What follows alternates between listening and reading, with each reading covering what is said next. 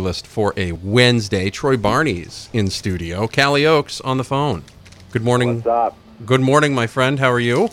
I'm doing well. How are you? I'm doing all right. Hey, question. If you walk down the street in Kentucky right now and polled 10 random Kentuckians and you held up pictures of Aaron Judge, Mike Trout, and Mookie Betts, how many of them do you think could recognize one of the three? No. Depends where you go. I mean, depends who's in the 10 people that you ask. Let's say 10 average casual sports fans. You know, typically they're involved. They live and die by Kentucky athletics. I think they're gonna recognize Judge and Trout before they recognize Betts. Isn't that crazy? I just, but yeah, I mean, I don't know if that's really answering your question. It's like creating a new question, but that is great. It actually creates layers of questions each way in here and there, and you know we were talking about that with Troy this morning because he just asked, you know, is baseball still the national pastime? And I said no. I think right now, if you looked at it, it would be basketball. You know, between March Madness and then what happens with the NBA playoffs and how each thing is talked about, I think right now it's basketball because everybody thinks they can play basketball because they've all got a hoop in their yard.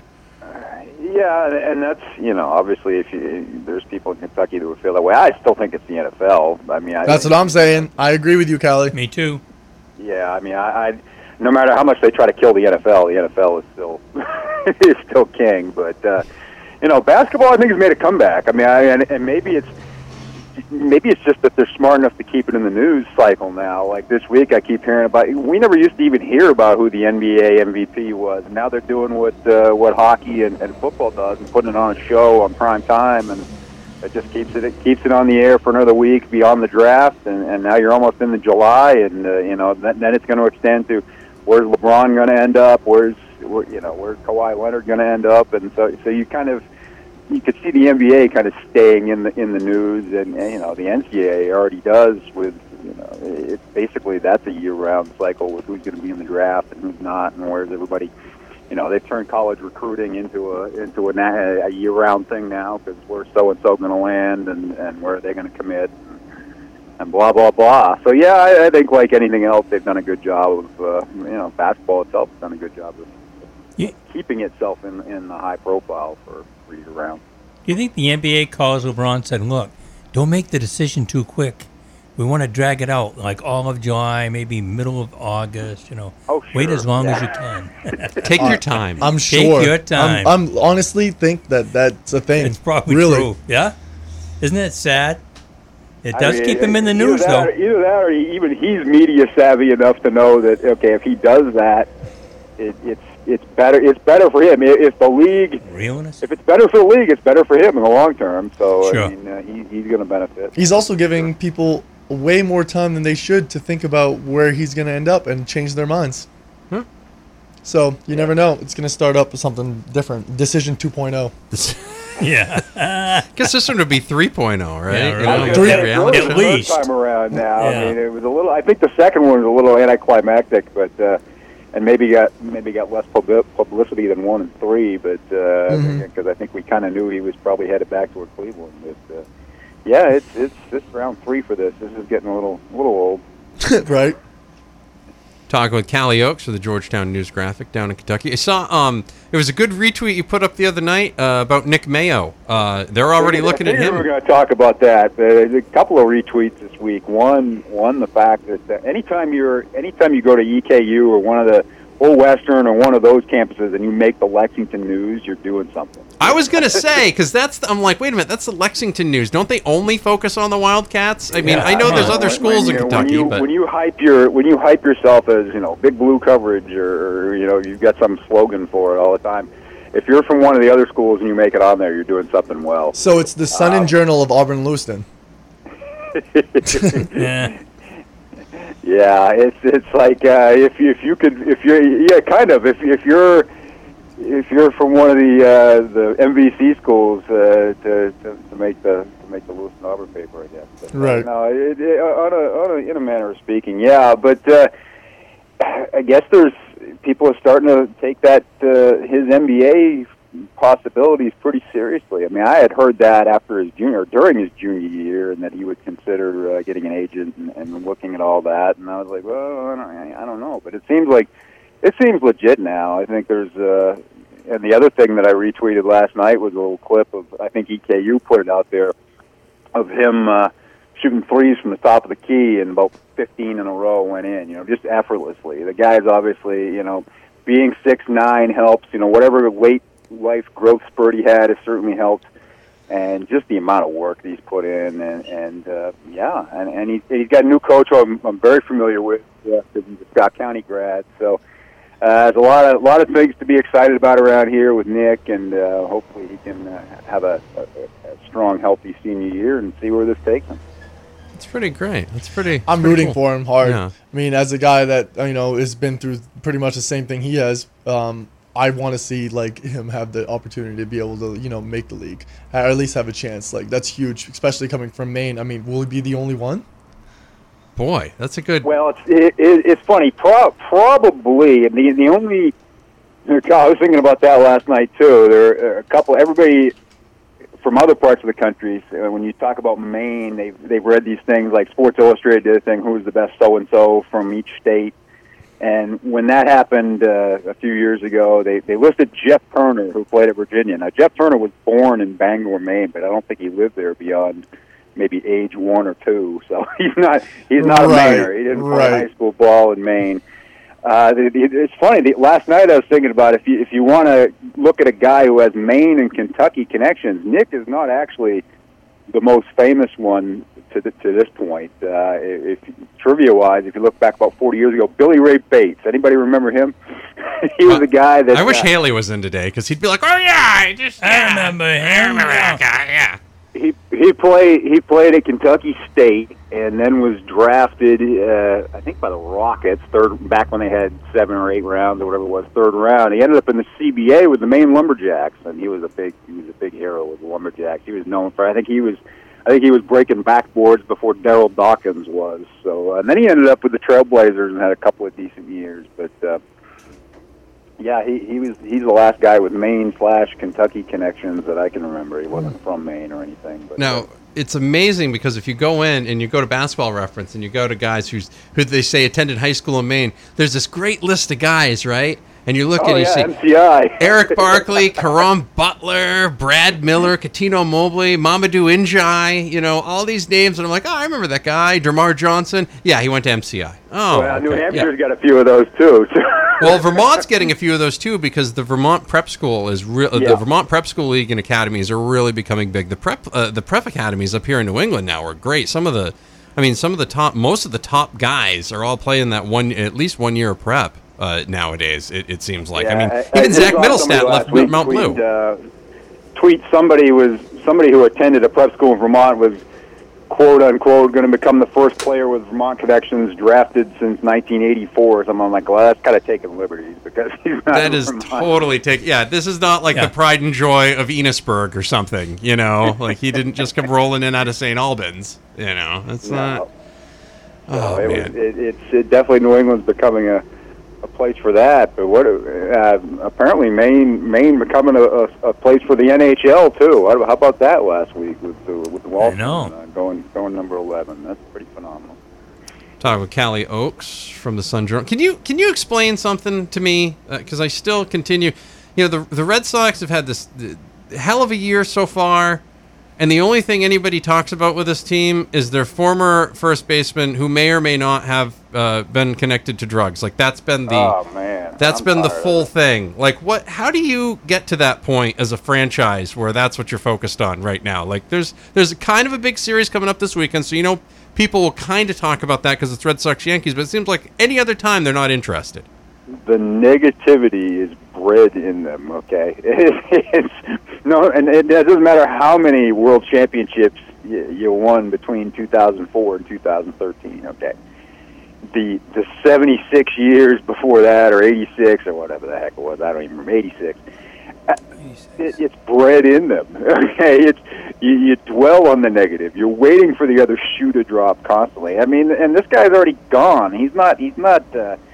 And I don't understand the fascination with Hanley Ramirez. Everybody was acting like that was going to be the end of the world, that he was being released. They couldn't believe it. It's like, I don't know, he's a good player. He's certainly not the franchise. I didn't understand the the fascination with it when it actually broke, and I don't understand the fascination with it now. I think, they've moved on, So I don't know. I think right now it seems like he's guilty of choosing bad friends, and there's a lot of people in the world that could be said about. So. Yeah, that's a sort of a.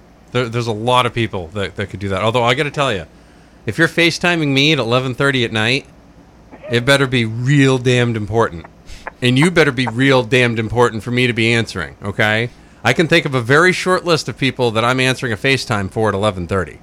Okay, yeah, and I just maybe Hanley's just a friendly guy. I just found that a little peculiar. Nothing good happens after midnight. Well, maybe you could move that up to 11 o'clock because it's not. Man.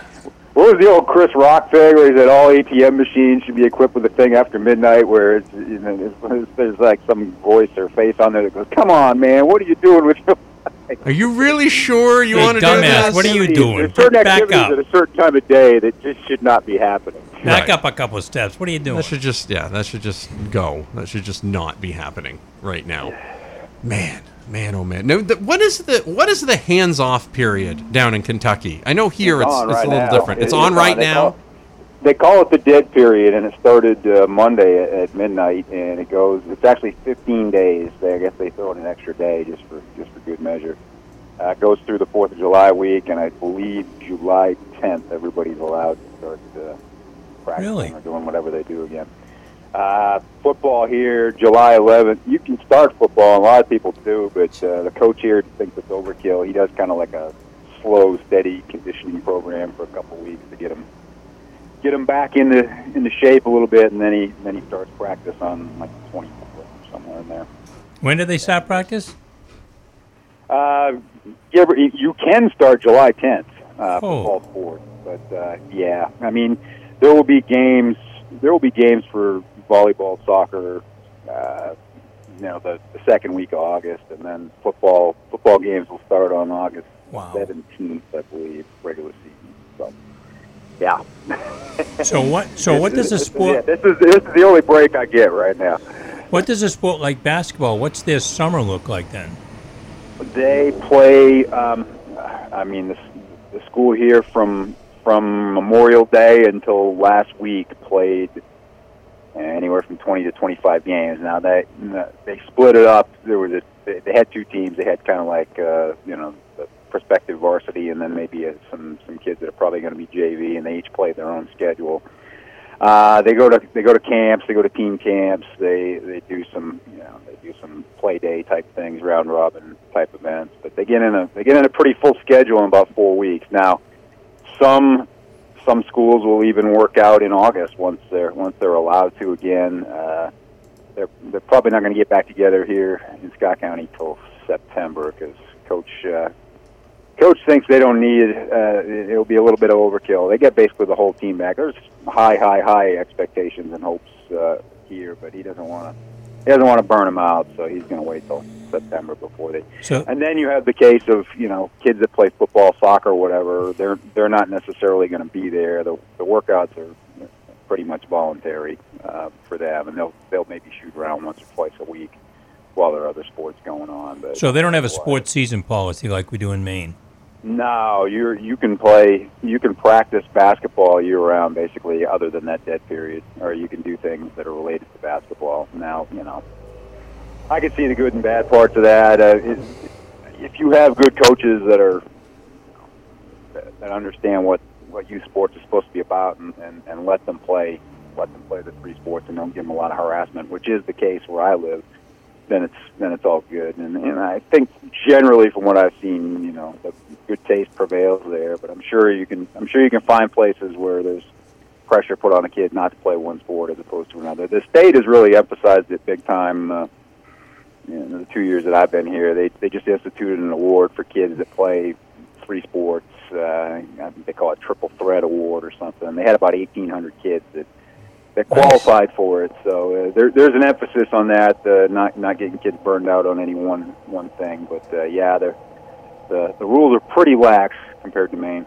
Okay, Did either, now, since I've got both of you here, I mean, one in studio and one of you by phone, did you guys show any of your friends or colleagues or people that you know in the areas that you were the tweet of the dunk that was called the technical from the tournament? Did you? Yes, in a heartbeat. Can you I please? I shared that, and people were highly offended by it. Okay. They're like, You "Are you think? serious?" Aghast. Okay. I literally I retweeted it, and I don't remember what I said about it, but it was very Caustic. against it. Yeah, it was not. Obviously, the best. it was more like I'm kind of sick to my stomach that Right, this yeah. is Right. this happens from where I'm from. And what we're talking about literally is a kid dunked it in a high school game, and it happens all the time now in Maine high school basketball, and they got technical for just dunking the basketball. Yeah, and that's ridiculous to me.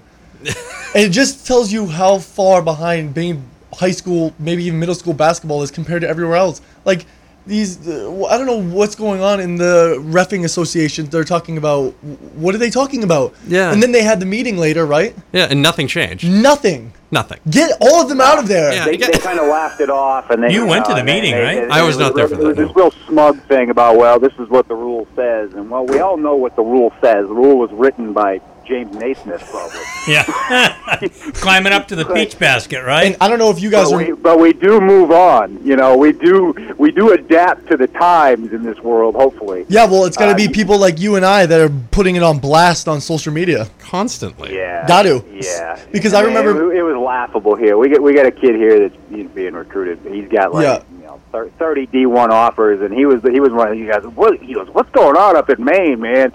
And I was talking to him. I said, basically every dunk you've ever done in your life would be a technical foul in Maine. How does that make you feel? He's like, man, I can't imagine. So yeah, it's embarrassing, and I kind of tried to explain. Well, during the regular season, they didn't call as many of those, but even 3-4 years ago, at the end of my run up there, I was seeing, Andrew Fleming get called for hanging on the rim on some dunk. I saw it happening even in regular season games, even back then. So it wasn't like it was a new thing. It happened with me. being I called. played against Lewiston my senior year, and Lewiston, and I dunked it, 2 hands, held on to a little bit longer than normal, but like there was 3 guys under me. Well, you didn't want to blow out your ankle? I mean, not even that. It's just instinct. You know what I mean? Yeah. Like I'm not just gonna fall immediately. I know where my body is. I know, Yeah. and I held on to it. I got a technical for it. Crazy. It was. With any rule, you've got the rule, you've got the law, and then you have the spirit of the law. The spirit of that rule clearly is to prevent injury to the player and to the other players around him. And you don't call it there. You don't call it a breakaway. There's nobody. And the one from the kid from Seacoast Christian, he didn't even grab the rim. I know. Yeah. I mean, it's awful. And all It's the rims. awful, but what it is, and we all know what it is. It's the commissioner, and it's these officials that meet before the tournament, and they know they're going to be scrutinized. Every move they make is going to be over-examined. It's examined on a level that it isn't during the season, and they're going to be pressed. It's the same reason we see more traveling, more all kinds of things called. All the stuff that kind of maybe they let slide a little bit in a game in December or January. They don't let it slide in the tournament. And unfortunately, it's unfortunate for the kids because everything they've practiced and played under for 20 games, they have to readjust. Talking with Kalle Oakes from the Georgetown News Graphic down in Kentucky. All right, Kalle, I'll get you out of here. Thank you for getting on the soapbox with me again this morning. Really appreciate that.